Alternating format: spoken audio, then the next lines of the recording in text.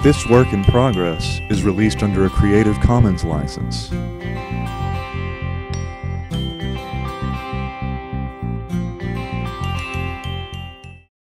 The following Still Ripples podcast is dedicated to all those living in confusion, who are in pain, and who are searching. He who has ears, let him hear. This week on Still Ripples, we discuss the real meaning of Christmas.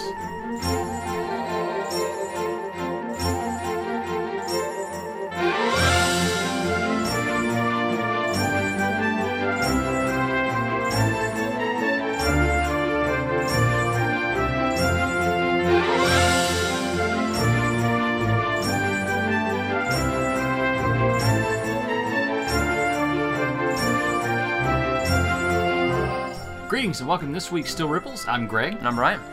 Guys, it's the week of Christmas, or getting close there too, depending on when you're watching this. So we wanted to go ahead and read the Christmas story. And so we'll be reading out of the New King James Version, Luke chapter 2, verses 1 through 20. And it came to pass in those days that a decree went out from Caesar Augustus, that all the world should be registered. This census first took place while Quirinius was governor of Syria. So all went to be registered, every one to his own city. Joseph also went up from Galilee, out of the city of Nazareth, into Judea, to the city of David, which is called Bethlehem, because he was of the house and lineage of David, to be registered with Mary, his betrothed wife, who was with child. So it was that while they were there, the days were complete for her to be delivered. And she brought forth her firstborn son, and wrapped him in swaddling clothes, and laid him in a manger, because there was no room for him in the inn. Now there were in the same country shepherds living outside in the fields, keeping watch over their flock by night. And behold, an angel of the Lord stood before them, and the glory of the Lord shone around them, and they were greatly afraid. Then the angel said to them, "Do not be afraid, for behold, I bring you good tidings of great joy, which will be to all people. For there is born to you this day in the city of David a Savior, who is Christ the Lord. And this will be a sign to you. You will find a babe wrapped in swaddling clothes, lying in a manger." And suddenly there was with the angel a multitude of the heavenly hosts, praising God and saying, "Glory to God in the highest, and on earth peace, goodwill toward men." So it was, when the angels had gone away from them into heaven, and the shepherds said to one another, "Let us now go to Bethlehem, and see this thing that has come to pass, which the Lord has made known to us." And they came with haste, and found Mary and Joseph and the babe lying in a manger.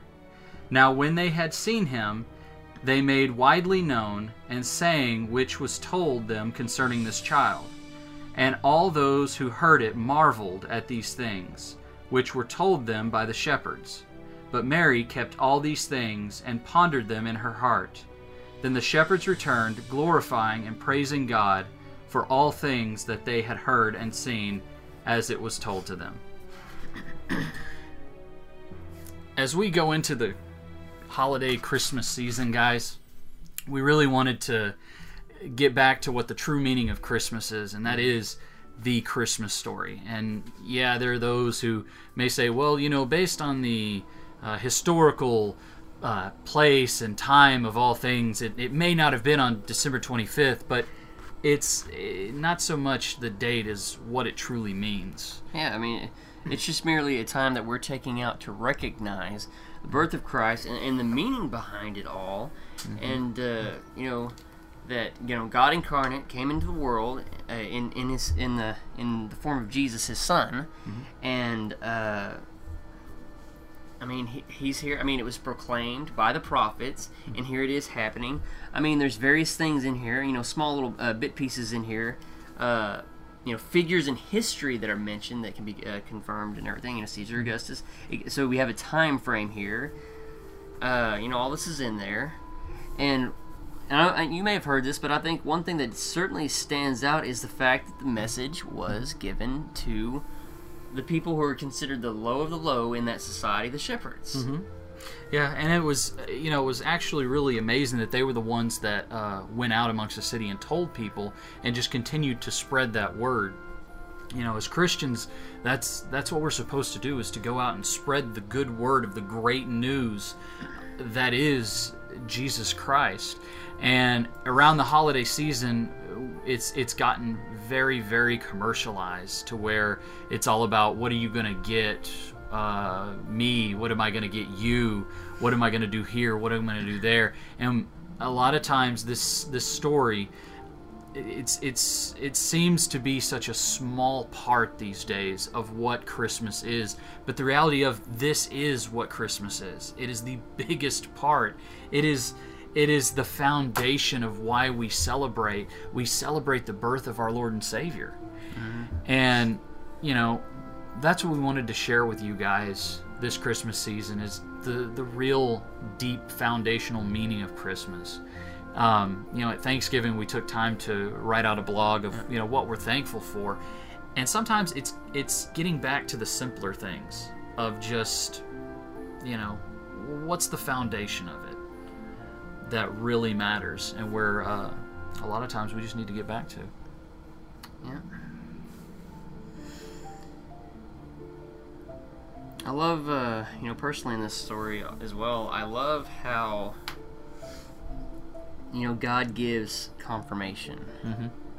And, especially when this verse right here, it's verse 11, 11 going into 12, it says, starting 11, "For there is born to you this day in the city of David a Savior, who is Christ the Lord."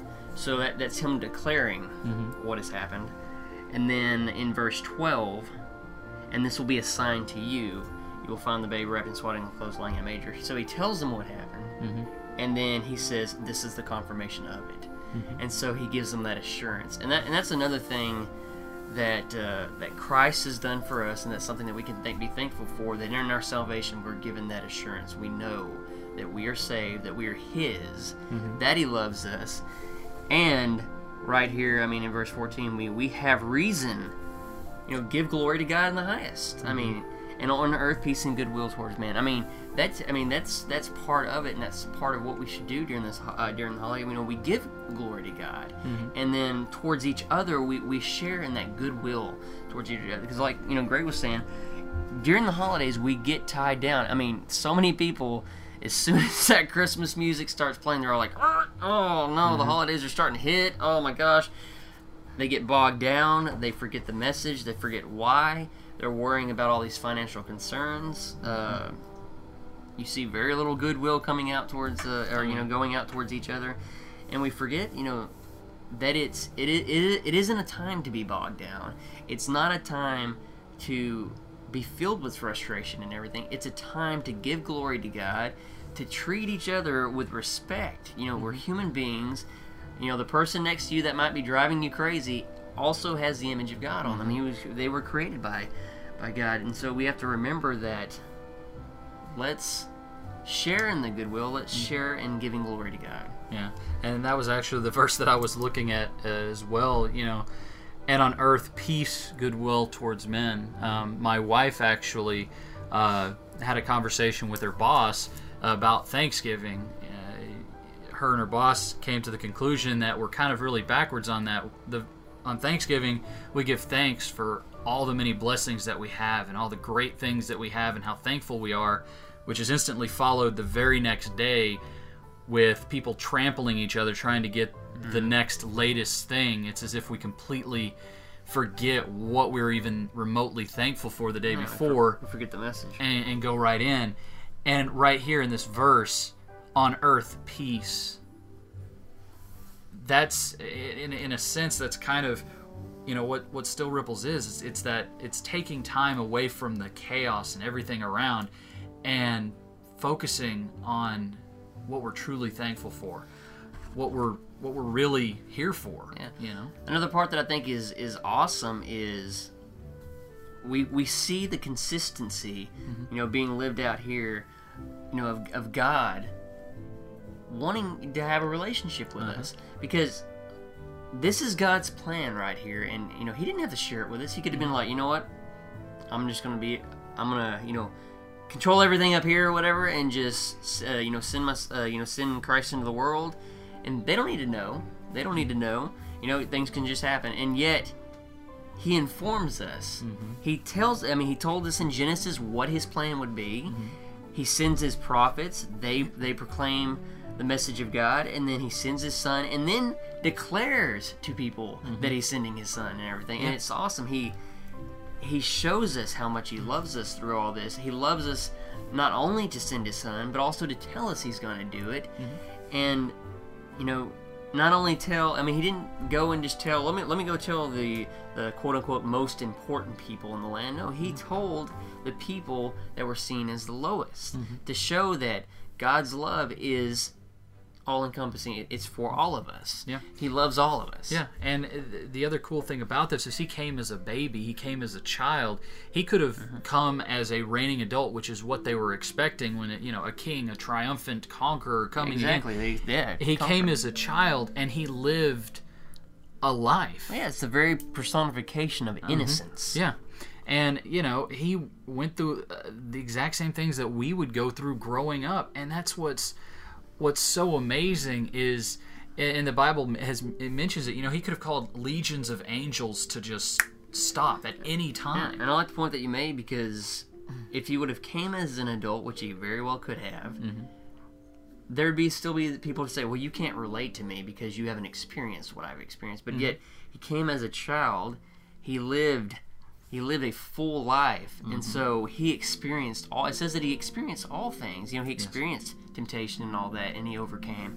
And so he can fully relate to us. Yeah. And nowhere is that in any other religion whatsoever, that God would love us so much that he would want to be with us like that in relationship. Yeah. And it's the ultimate relationship experience, and that's kind of bouncing off of that we would have this opportunity. And like Brian said, the fact that God hasn't hidden that plan from us, we have it right here, and we get to look at and take note of the life of Christ. And there were prophets that came before him that said, this is going to happen, this is going to happen, this is going to...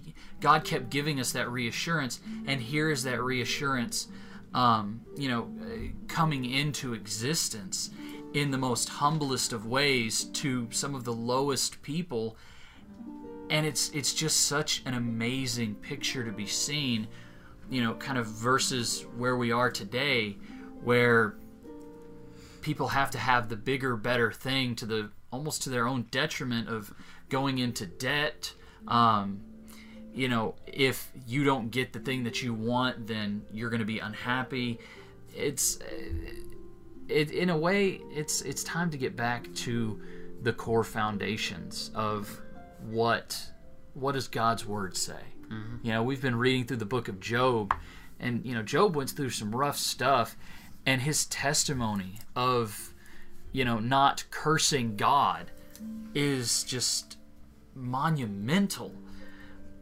And then some of the stuff he proclaimed, we've kind of pointed out, almost leads directly into these passages, into the coming of Christ and that Savior, and the significance of what this means. This is where the Christians find their foundation, is here. Another part, if I may add, that really stands out for me is when the angel declared before the shepherds, it says in verse 16, and they came with haste. Can many of us say that when we hear something? That tells you that something was told to them that registered in the very core of their being to be true. And they knew it, and so they ran there with... it says they went with haste and found Mary and Joseph and the baby lying in the manger. They wanted to see that. There's, we were told this. We hurried there. There's that confirmation, and I'm sure they marveled at it, because, they were frightened. An angel being standing before you and then declaring all this stuff to you, and then to go and to see Christ and everything. That's awesome. It's amazing, guys. So, like I said, we want to just wish you guys a very, very Merry Christmas from all of us here at Still Ripples. And we hope that you guys have a very blessed and wonderful Christmas. As always, if you would, join us in a word of prayer. Our Father God, as we come to you this evening, lifting your name up, Lord God, I want to say thank you so very much for sending your Son, Lord God, and for allowing us to have this story, Lord, that we can look to and we can see that it was a marvelous and amazing thing to happen in Bethlehem, Lord God. And thank you for our ministry and what you've allowed it to become. And I pray that you would just be with us as we begin to go into next year, that it would just continue to grow, and that people's lives would be changed. And Lord God, I pray that anybody who sees this, they might find your hope that comes only from you, Lord God, and that they may come to know you as their personal Lord and Savior if they don't know that. And Lord, I pray a peace upon this nation, upon this world, that can only come from you, Lord God. I pray that you would be with our leaders and that you would be with our nation, and you would just lift up each and every person, Lord. I pray a blessing on everyone who sees this video or hears these words, Lord, in your holy name. Amen.